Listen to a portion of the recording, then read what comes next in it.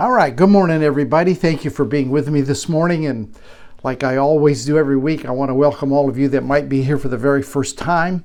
It's good to have you as part of the Digital Cathedral. And whether you stumbled onto us or were invited by a friend, I believe you're here by the grace and the goodness of God. So just hold on and let's learn some things this morning together. I'm glad if this is your first time or you invited by a friend, you came in at a good time. Because I'm going to stop the bus this morning. Every once in a while, I do a stop the bus message, but this time we're going to stop the bus long enough that you can have lunch and do some shopping in the gift shop and come back, and the bus ain't going to leave. In other words, I'm going to stop the bus for several weeks, and I will tell you why in just a minute, but let me read a couple of scriptures to preempt what I want to break out for you this morning. I'm reminded of what Peter said in 2 Peter chapter 1 and verse 12. And I want to read a verse from there, and I want to read a couple of verses from Paul. So stay with me this morning. I may teach on some things that you're familiar with, but that's the plan right now. That's the plan. 2 Peter chapter 1 verse 12 says this. Peter said, I will not be negligent to remind you, to bring back to your remembrance, to go over the same ground again. I will not be negligent to remind you of these things, though you know them, and you are established in the present truth. So Peter saw a lot of value in reiterating, in going back over some of the same material, some of the same ground, a number of times.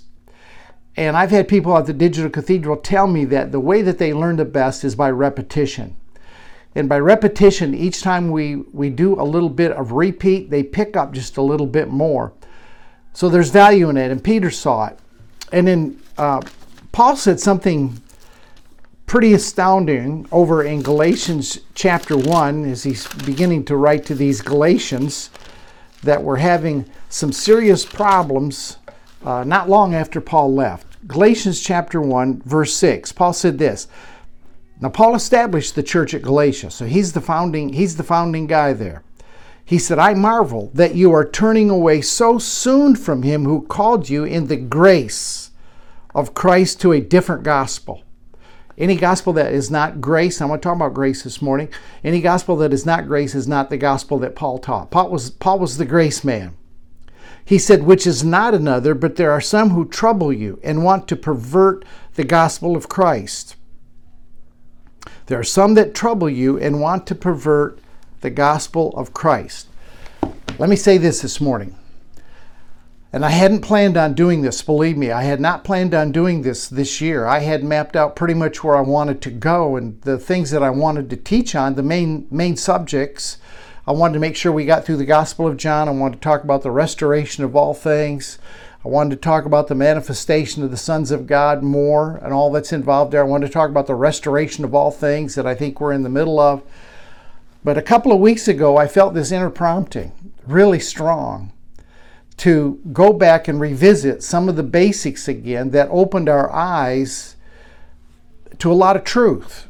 And I'm going to rest on what Peter said, that I'm not going to be negligent in reminding you of these things, even though you are established in the present truth. There's always present truth. It's not new truth. It's present truth. It's truth that God is highlighting and bringing to the front. So some of you may be established in what the Father is doing today. I hope most of all of you are that are regulars here at the Digital Cathedral. But I want to go back over some things, and I'm going to tell you why. There's a tendency, once you're out of the religious box, to go and explore a lot of different things that you were scared of in religion, and there's nothing wrong with that. Believe me, there's nothing wrong. I read wide. I read a lot of different things. I listen to a lot of different people. I explore. There's nothing wrong with doing that. There's nothing wrong with going what I call wide and deep. In other words, you're encompassing maybe some ideas, some teachers that you were told not to. In churches now, pastors telling, stay away from Keith Lee over there. He's crazy. He's a heretic. There's no problem with going wide. No problem with going deep. But Paul's admonition to the Galatians, I think, is very timely. He said, I'm really concerned about you Galatians, that you are moving away from this gospel of grace that I brought to you. And Paul ran into this problem. Every church he established, generally he was battling what he called the Judaizers. Judaizers would come in behind Paul and say, yeah, Paul's teaching a form of truth, but you have to get circumcised. You need to do something in addition to what Paul is telling you by grace in order to be right in God's eyes. So these people then would go back under the law a little bit, and Paul would follow up, regardless of where it was, the Galatians, the Ephesians, the Philippians, the Colossians, the Corinthians.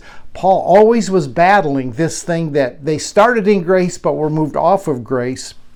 And I've seen some of that. I'm seeing more of it all the time. And it's because we go wide, we go deep, and we forget the very basics and the foundations that got us to where we are. So I'm just going to remind you that we need to dance with the one that brung us, right? You need to dance with the one that brung you. And I'm going to bring you back to center. We must always remain Christocentric. Christ is the center of everything we do.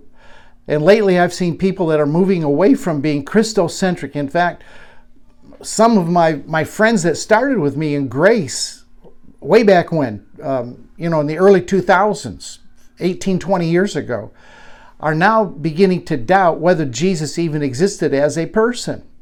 We've totally deconstructed everything. And so I just feel like at the Digital Cathedral, because of what I'm seeing in some of the confusion, that, hey, we just need to stop the bus for a few weeks. We need to go back, relay some foundation. Paul told us in Colossians chapter 1, verse 26 and 27, he said, there's been a mystery that has been hidden for generations, but now is being revealed to you, Gentiles, and that mystery is Christ in you, the hope of glory. So everything we do at the Digital Cathedral, I want to make sure it's Christocentric. I want to make sure that we're all traveling in the same direction on some of the basics. Now, there's a lot of room for variation. I don't think we all have to believe the same, to fellowship the same, but I believe what God is doing with us at the Digital Cathedral is He is developing a grace culture. He's teaching us how to live in the kingdom today. So there's a number of things that I want to accomplish, and I don't know how many weeks this is going to be. It's going to be more than 1, 2, 3, 4, or 5. I feel we're going to do multiple weeks on this. And I may drop a teaching from the Gospel of John in here and there, because John's very foundational, very fundamental. Teaches some great things. So here's what I want to do over the next few weeks. And then we're going to get back to manifesting His sons. We're going to get back to restoration. We'll get back to deeper life studies.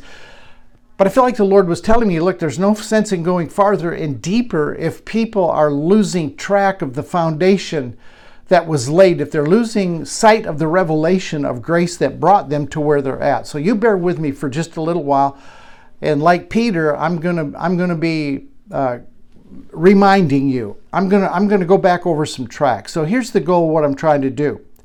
I want us to come into agreement on what a grace community looks like. I feel like the Digital Cathedral is something bigger than Don Keithley by far. It's bigger than any individual that meets together on Sunday and Wednesday night. I feel that what God is doing is He's assembling us as a community and individuals, and He's wanting us to make sure that we are at least fundamentally believing the same in our mission, our methods, our message. I think He wants us to tune in on our view of grace. It doesn't have to exactly be the same, and I'm going to go over some of that this morning. But I think He wants us to learn how to become a community that reflects a grace culture. I believe our world's crying out for a grace culture. Many people aren't even in church anymore, and I understand that fully, because what you're getting in church isn't feeding you. It's the same message every week with a different title. I've been there, done that for 50 years. I understand how churchianity operates. I understand religion to its fullest. I'm an expert on religion.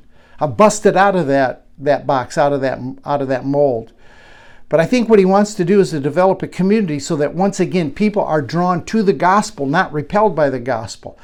People that are repelled by the gospel never really heard the gospel. They've not heard the good news. They've heard religion, they've heard theology, they've heard what their denomination believes, but they've not really heard a grace gospel. So I'm going to just call this, Let's Believe It. Let's believe it. And this is part 1 today of Let's Believe It. So I want to unwind some things today. It's a great time to be alive. It's a great time to be part of the kingdom of God and what He's doing today.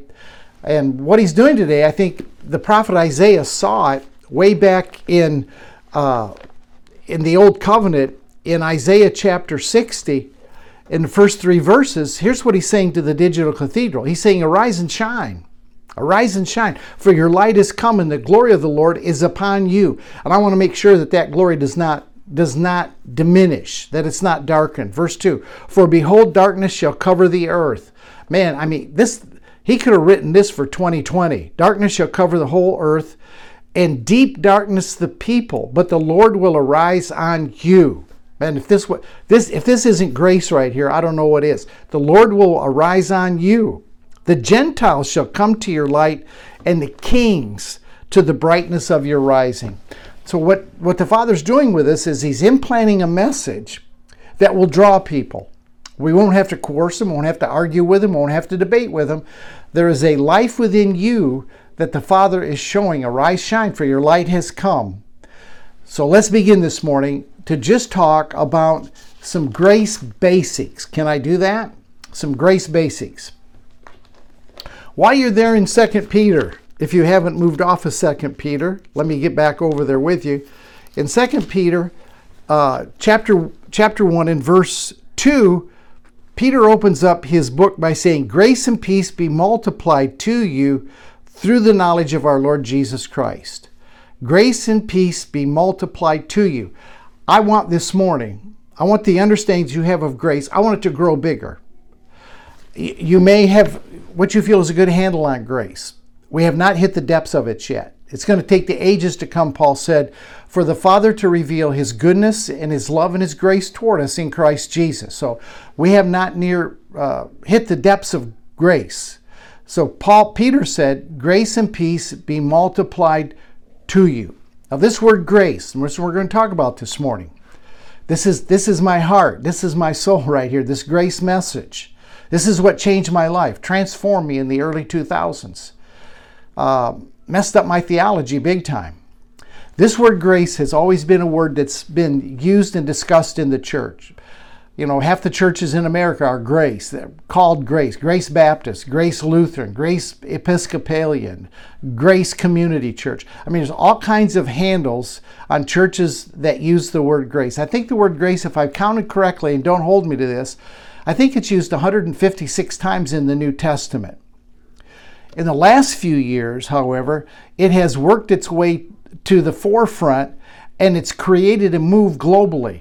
It's created a momentum like we have never seen before since the days of the Apostle Paul, when he broke out this message of grace. Paul is the one that introduced, I call it, a radical hyper grace. It's a pure grace. And I call it that because Paul's message of grace had no conditions, no laws, no hoops. It was a free gift. It was imputed to all of us. Paul said in Acts chapter 20, I'm going to try to read quite a few scriptures today because this is foundational, okay? This is foundational stuff to just go back and grab onto. Acts chapter 20, verse 24,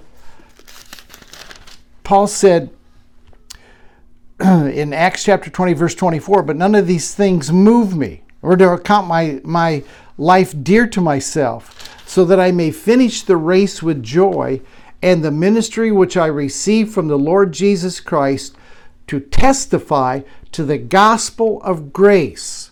So Paul said, no matter what comes, what goes, I am not moving off the centrality of this message of grace. And that word grace has become very prominent. And this happens sometimes when something becomes very strong, when something becomes kind of used a lot in our culture, everybody jumps on the bandwagon. So we've seen this word grace, I think, exploited to some degree. It's not the grace that Paul taught, not this conditioned, law-free grace. But today we're seeing people, New Agers are picking up on grace. Wayne Dyer writes about grace. Eckhart Tolle writes about grace. The evangelical fundamentalists like John MacArthur and Paul Washer, God bless those men. I hope they get an understanding of what real grace is. I think John MacArthur's program on the radio is called Grace to You, something like that. Grace is in the title. He is no more a grace teacher than the man in the moon, but it's become a very prominent word today. Monks to Methodists are using the word grace. Eastern religions, motivational speakers are putting the word grace in. Life coaches, they're all using the word grace and they're writing about grace. Not long ago, even Deepak, what is his last name? Deepak Chopra, I noticed, and Oprah Winfrey were doing a 21-day meditation experience, and it was called Manifesting Grace Through Gratitude. Now, Deepak, God bless his heart, and Oprah Winfrey, God bless her heart, they are not grace teachers. Their concept of grace is totally different than what Paul taught. So with all of the momentum that this word grace is picking up, it's not hard to, it doesn't take a lot of insight to see that those that are using the word grace, there's a divergence of opinion, there's a divergence of thought of what grace really is. So everybody's not talking about the same thing. That's the point this morning. You can read John MacArthur's grace and my grace are not the same. Paul Washer's grace and Prince's grace is not the same, or Andrew Wommack's grace is not the same. The word grace is not only gaining momentum, it's becoming very in vogue, and everybody's putting a little bit different spin to make it applicable to what they're teaching, to what the point is they're trying to get across. So as we go deeper into this path, I think that we need to agree on some things. I think we need to believe some things that are at least in common. So I want you to know this. Just know this. I'm still in my introduction. Know this. How the subject of grace is packaged and delivered has a lot to do with the messenger that is seeing it and delivering it. For example, let's even make this scriptural. Paul's view of grace was totally different than Peter, James, and John. Peter, James, and John essentially in all their writings were ministering to Jews. They were helping Jews to make this crossover from the law to grace. But Paul was sent to the Gentiles, so there was no coming out of law. We never were under the law as Gentiles. So Paul's grace had absolutely no stipulations, no laws, no rules, no regulations. Paul taught grace apart from works, faith apart from works. Whereas James would teach faith without works is dead. Can you see the difference there? Faith without works is dead, and faith apart from works is an exposing of an entirely different grace. So these views are not necessarily wrong, but to some people, a life of grace is simply accepting whatever life throws your way. It's just trusting God. To them, that's what grace is. To others, it's learning how to live a stringent lifestyle based on how they read Scripture. In other words, it empowers holiness, and it does empower holiness. Titus told us that this message of grace will teach us how to live holy and righteous in this present age. These aren't wrong views, but I think they're partial views. To others, it's an empowerment to be different than our cultural norms and to work diligently to change our society. So to some people, grace has a social implication. I lean that way to some level, to some degree. For some, it's not being passive. It's not being bound by strict interpretations of Scripture. Some people see themselves as grace revolutionaries, and I see myself on some level as that. They're committed to change the world by the power that we call grace. So there's basically different views of what grace really is. So you can see how short-sighted it is to think that when we say grace, that everybody's going to be thinking the same thing. And that's probably why I stopped the bus and I'm starting with this basic fundamental teaching on grace. Because here at the Digital Cathedral, I'm going to bring a vein of grace in that I want us to agree on and I want us to believe it. All right? I want us to accept it as a community. Now you can branch off and add more to it. But when we minister to people, we need to know where their head is, what their perception of grace really is. Otherwise, we're not going to be able to communicate to people. We're not going to be able to take people from where they're at to where we're trying to take them. Even in Christian circles, this view of grace varies differently. It's a common Christian biblical word with wide definitions. So it's really important to consider what this word means. For example, to my evangelical brothers would see grace like this. They would say that grace is God doing his part, and then God folds his arms and waits for you to do your part. They would see grace as a two-way street. Yes, God gives grace, but grace is dependent on your affirmation. It's dependent on your response. And as you respond and make an affirmation toward God, then God releases grace to you. They would believe, my evangelical brothers would say, you need to take grace and you need to balance it with some rules. If you don't balance grace with rules, my evangelical brothers would say, people are going to run hog wild. You can take grace too far, my evangelical brothers would say. And so they counteract the freedom of grace with some restrictions. And I've heard this one I don't know how many times from the church communities, the evangelical community, that grace is this. Grace is God's riches at Christ's expense. So they would not see it the way that I see it. So is grace simply freedom from condemnation? Is it simply having all of your sins forgiven? Is grace a conduit of our spiritual life to those that have had their spiritual eyes open? What is this grace? I think if we're going to build a grace culture, build a grace community, we're going to have to come to some idea. We need to somewhat be all on the same page as to what grace is. So before I'm done this morning, I'm going to define it, and then we'll run over it a little bit. And from there, you can take it farther, because like I said, getting an understanding of grace, how you see it, is a huge challenge. And it's not because grace is vague by any stretch of the imagination. It's because it's so large. Paul's message of grace was so inclusive, so large, that it's hard to put just a single definition on it. I like the way Peter said this. In 1 Peter chapter 4 and verse 10, I like the way that he breaks this out. In 1 Peter chapter 4 and verse 10, Peter talks about this. He says, as each one has received a gift to minister one to another as good stewards of the manifold grace of God. I like that. I like putting that adjective on there. The manifold grace of God. I like the way that he explains it. When I read that, I immediately thought of a diamond. How when you look at a diamond, it has manifold dimensions to it. When you look at a diamond, you don't just see one thing. You see all the different cuts that are on that diamond. And that's the way it is with grace. It's easier to explain. It's easier to describe than it is to explain it. But I know this. Grace has done two things in my life. It's brought a lot of peace. And it's brought a lot of motivation. Grace motivates. Grace is why I do what I do. If I didn't, because of the peace that it's generated in my life, it motivates me. The Digital Cathedral came out of the motivation of grace when I left the building, when I retired from 50 years of pastoring. I had too much energy, too much fire, too much passion and zeal inside to just, retire.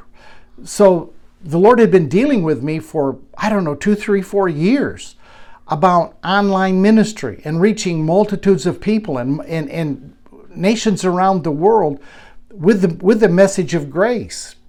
So first of all, it brought peace, but a motivation. But whether grace has motivated you or it has brought a lot of peace into your life, I know this. For me, this is for Don Keithley. Grace is a divine influence. It is strictly from Him. It has influenced me. And it has produced effortless change in my life. I've not tried to change. I spent years and years trying to change, trying to discipline myself, trying to keep the rules, the laws, the regulations, trying to read the Bible as an owner's manual to see what I should do, what I shouldn't do, try to keep all that. When I hit grace, the changes became effortless. And they became effortless as I rested in Him. So for Don Keithley, Grace is a divine influence that has produced tremendous change, effortless change. And all I've done is rest in Him. I think we all have a hunger for grace on some level. It's this hunger for grace that the Father built into us that I think has torched this worldwide reformation that we're going through around the world. Every day I hear from different people. There are pastors that are seeing this. Some are having difficulty taking it to their church, and they're going to break out of it sooner or later because they got to be true to themselves. They're having difficulty because it's contrary to everything they've ever taught. It's contrary to what they've believed. It's disrupting their theological patterns that they were so comfortable with. So we need and we want that contentment. And this is what resonates. We need and we want that contentment and confidence that grace brings to the relationship that we have with the Father. Contentment and confidence is what grace produces, and we hunger for that. We want the relationship we have with our Father to be confident. We want to be able to move in boldness. We don't want to feel condemnation. We don't want to feel guilt. We want contentment. We want to be able to rest in Him. And that can only come. The contentment and the confidence, I contend, can only come when you know that you're fully accepted by the Father with no strings attached. That He's taken you and He's accepted you just like you are. Your behavior might not be the best. He's not looking for good behavior. He's looking to grab on to your heart. He's looking to grab onto your inner man. So you can only have that contentment and that confidence when we're absolutely convinced that He's taken hold of you with no conditions. He's come at you with no conditions. So for the purpose of this series, and in developing kind of a culture, a community that I feel that the Digital Cathedral is to become, and we want to emphasize it at the Secret Place on Wednesdays, I want to define grace for our culture, for our community like this. Grace is the unconditional love of God toward us, through which He has embraced us and brought us into His very life. Grace is the unconditional love of God. There's no conditions on it. There's no laws to it. There's no you must, you have to. God loves you, but it's unconditional love through which He has embraced us. He's very inclusive. My daddy's inclusive. My father's very inclusive. He's embraced the whole of humanity. And He has brought us into His very life. The life that you're enjoying today is His life. The life that you're enjoying today is the life that grace has brought to you. So grace looks like this. Grace looks like this when we begin to put boots on the ground to it. First of all, it's all God to you. I contend my evangelical brothers have got it messed up, jacked up. Grace is not a two-way street. It's not dependent on your response, your love, or any condition that your church has put on it. Grace is imputed. It's a free gift. He gives it to you irregardless of who you are, the way you act. His grace is free. That's what Paul taught throughout all of his writings. It was not attached to human effort. It was a pure, simple gift of God. So when we begin to live it out, here's how it looks. It means that you can live without fear of any kind. You don't have to be fearful because you're not striving anymore to please God.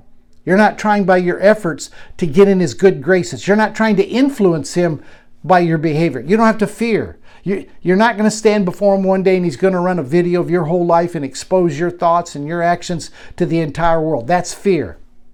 Perfect love, which comes by grace, casts out that fear.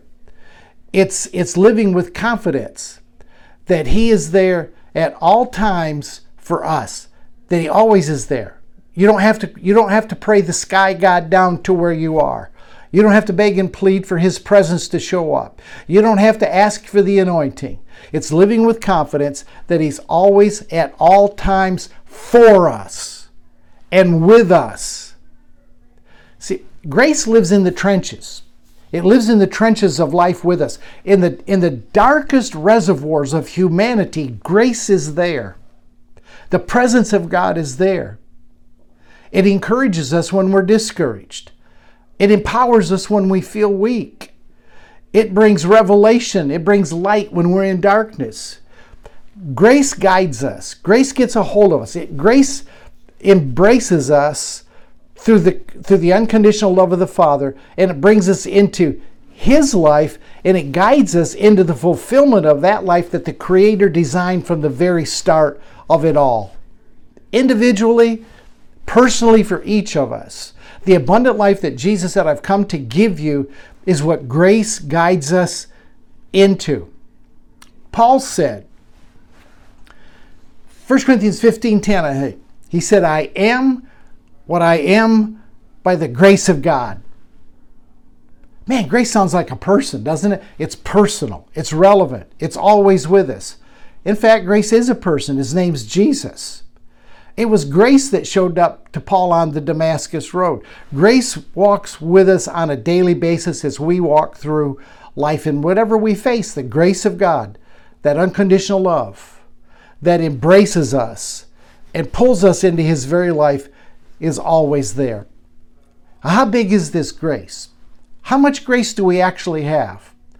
Paul said that we have all received grace according to the measure of Christ's gift. We've all received grace according to the measure of Christ's gift. If you want an address on that, it's Ephesians 4:7. How big you measure the gift of Christ shows how much grace that you're living in. My concept of this Christ that lives in us is growing exponentially daily. It's mind-blowing, and I'm probably a little bit on the front of the curve on this, and I've had some questioning about how big the Christ is that is within me, and I've got to dial it back just a little bit. But look, you can't make Christ too big. You cannot make Him too awesome, and however you measure Him is going to be the measure of grace that you lived in. Can I show you what it looks like when you see the fullness of His grace in operation? And you understand His grace does not come with hooks. It does not come with conditions. It doesn't come with laws and regulations and rules. Man, we burned out on that stuff. We so burned out. Here's how it looks.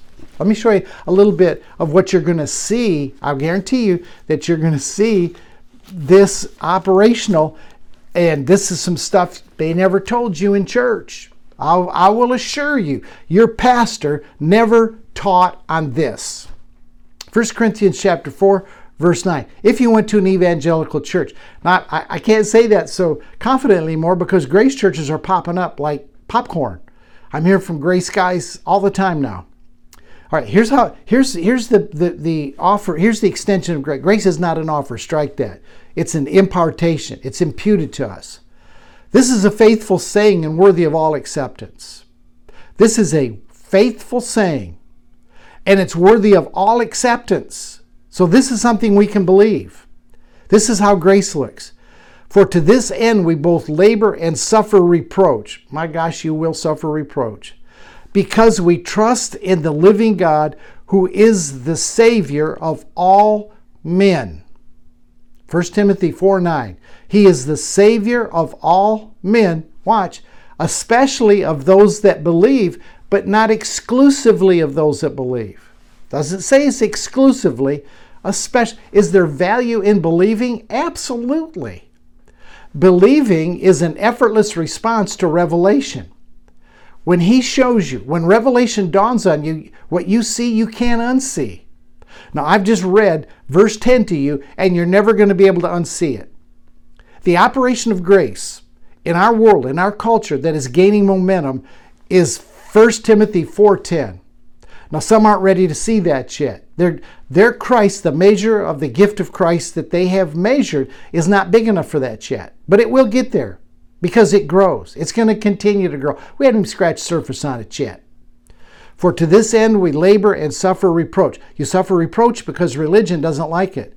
Religion's security is around their theology, around their belief system. So when you rattle the cage, you're going to get pushback. So you might as well be ready for it. We suffer reproach because we trust. We trust in the living God. We rest in the living God, who is the Savior of all men. John called him that. In two different places, John says that Jesus is the Savior of the world.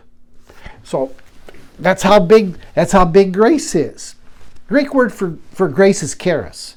charis. It can mean favor. It can mean blessing.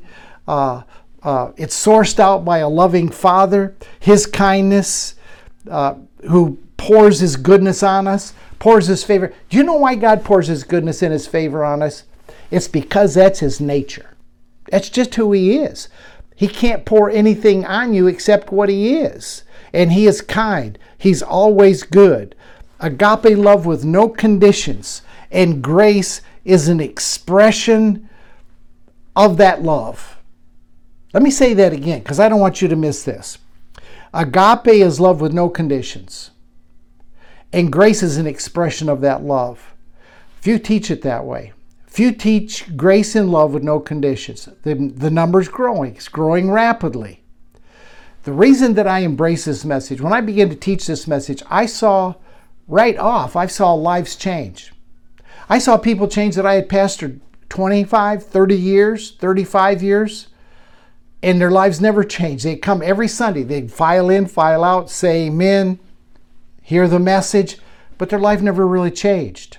All of a sudden, this grace thing caught on with them, and their life was transformed. The combination of love and grace are probably the two most powerful 1-2 punches in the entire universe.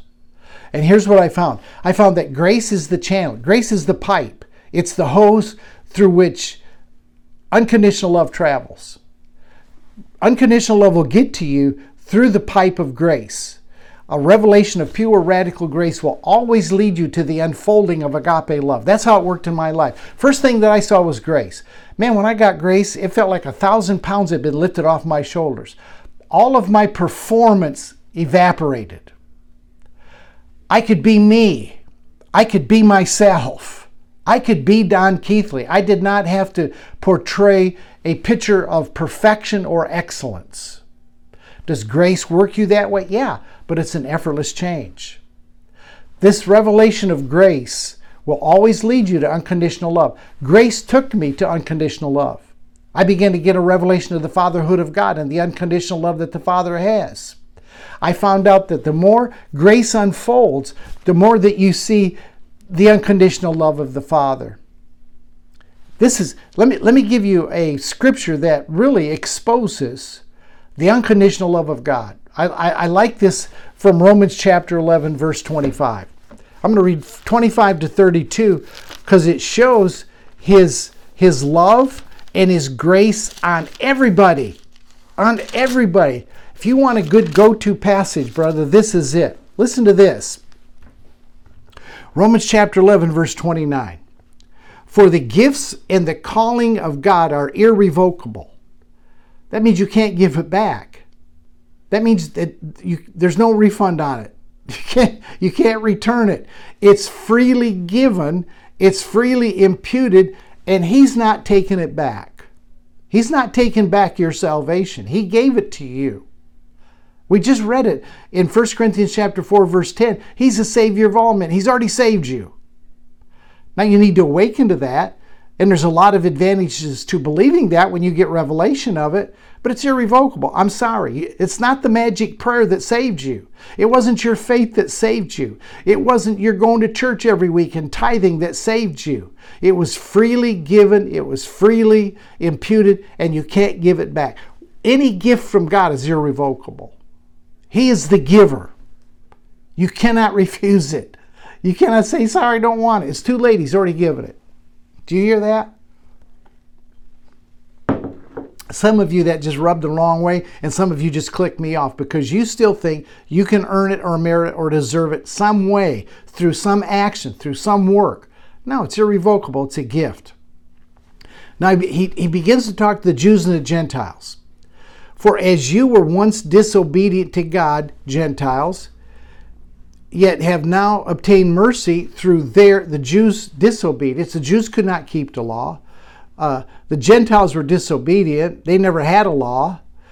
But through mercy, through God showing mercy to to the Jews, he's now extending mercy to the Gentiles. He says in verse 31, even so these also have now been disobedient, that through the mercy shown you, that the Jews also have obtained mercy. So what has God done? Here's grace and love in full operation. For God has committed them all to disobedience. God looked at everybody and said, y'all a bunch of disobedient children, whether you're Jews or Gentiles. He said, but I started working one to the other. And he said, the Jews were disobedient. So through that door of disobedience, I brought you Gentiles in. And through your disobedience, he said, now I've accepted the Gentiles. So he said, I've committed them all to disobedience. Watch, here's the grace and love. That I might have mercy on all. Man, that's grace and love in operation. Might have mercy on all. We haven't extended mercy at all. What we've done is we've stressed God's judgment and wrath. And you better watch out, because if you're disobedient, you're going to get his judgment and his wrath. That's not what he said. He said he counted everybody in disobedience, that he could have mercy on everybody. He's had mercy on all of us. He hasn't given us what our disobedience merited. He said, I'm going to look beyond that. Now, over the last 1,500 years, this message of God being a judge and a harsh taskmaster, and he can't look on sin, and he's separated from you, that has proven in the last 1,500 years to be ineffective in changing the lives of people. I don't know, very few people that it's changed, except for people that have been scared into change, except for those people. In fact, it worked just the opposite. Paul said in Romans chapter 7, verse 5 and 6, he said it's the law, it's those laws, those rules that actually fanned the flame of sin. But when you take those laws and rules away, all of a sudden, Romans 2:4, it's the goodness of God that leads us to repentance. So we've been trying to hammer people with the judgment of God, the anger of God, the vindictiveness of God, to get them to repent, has not worked well. How do you think it would look if we spent the next 1,500 years talking about the goodness of God, the greatness of God, the mercy of God, the unconditional love of God, the grace of God, all these things? I bet you lunch you never heard before you caught grace. I bet you never heard in your evangelical, charismatic, Pentecostal Baptist church, Romans chapter 2, verse 4, that says it is the goodness of God that leads us to repentance. Repentance is a change of mind. It's not weeping and wailing at an altar, telling God how sorry you are and you'll never do it again. That's not what repentance is. Biblical repentance is a change of mind. Metanoia. You look it up yourself. Check it out. That verse, the change that comes through the goodness of God, is an inside-out change. When you teach the judgment, when you preach the punishment of God, what you're trying to do is to conform somebody's behavior on the inside, to change them on the inside, and it never works. You cannot try to take behavior and beat people over the head with their disobedience and change their heart. God knew that. So God brings everybody into disobedience. He brings everybody in disobedience. He can have mercy. And then he tells Paul, he said, Paul, I want you to write this down. Let people know that it's my goodness, my love, my mercy, my grace. It's my unconditional love that has reached out and embraced all of humanity and has brought them into my very life. It's that thing that'll create a change of mind. What am I saying this morning? I'm saying God's desire is to capture your life. It's to capture your heart, not your behavior. God's desire is to capture your heart, not your behavior. So this agreed definition of grace that we've laid out, that grace is the unconditional love of God, through which He has embraced us and brought us into His very life.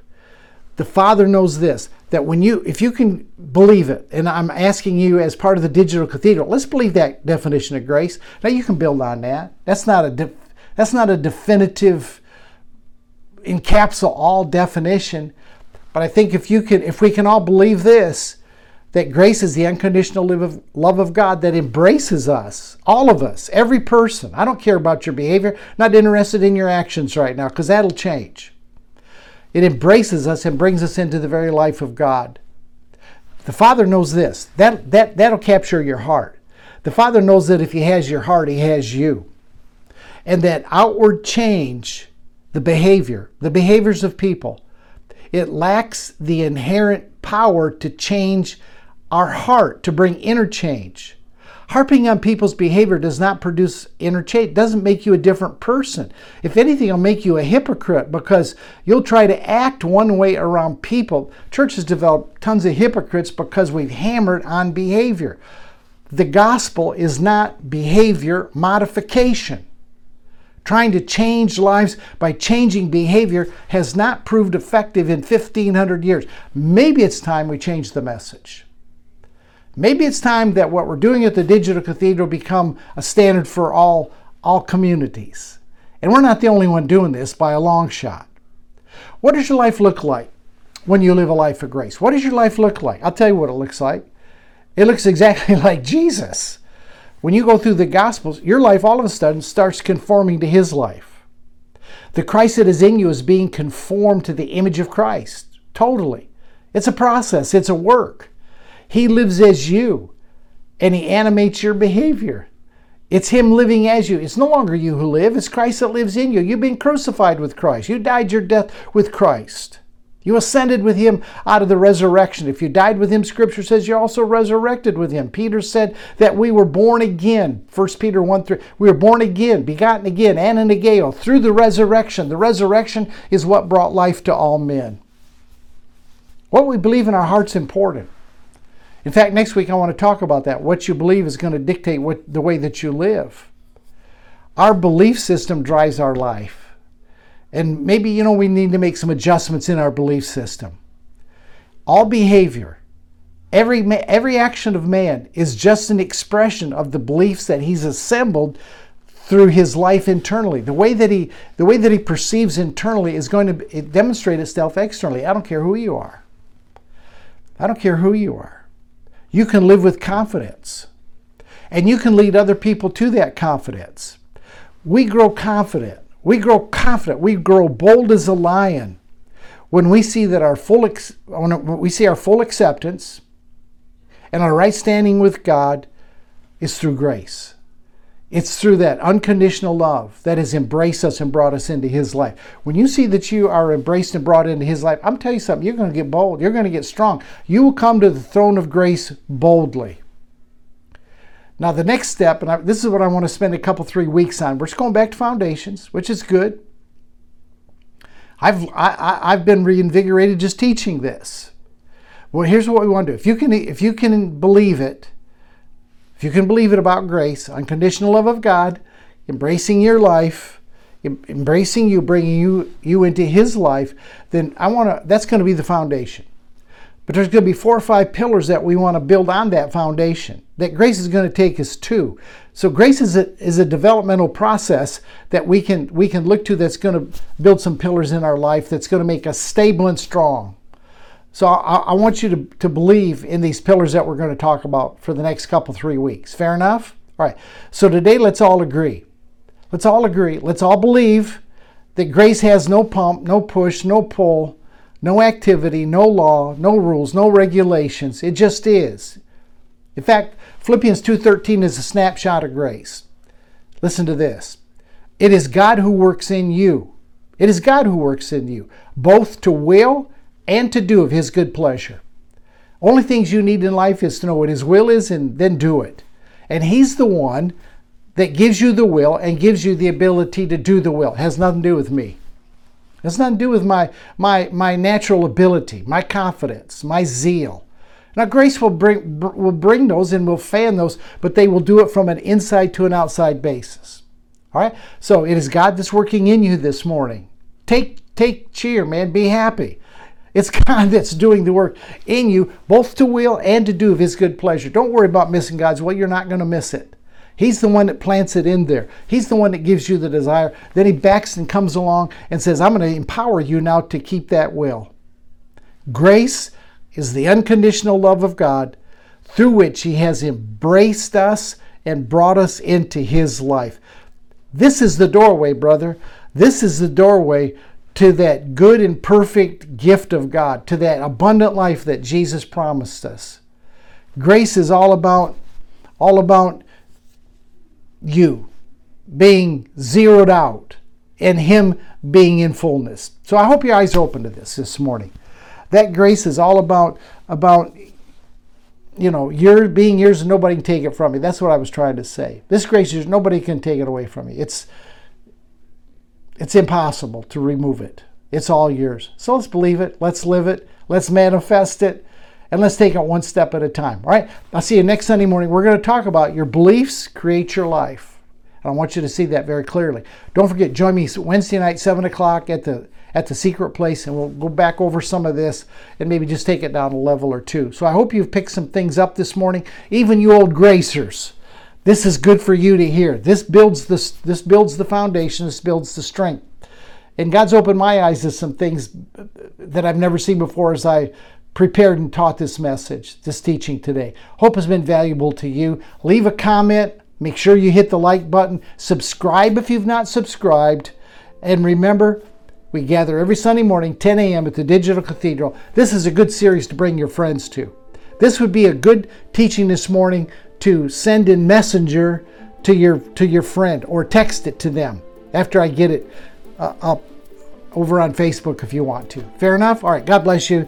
See you next time here at the Digital Cathedral. Have a wonderful week.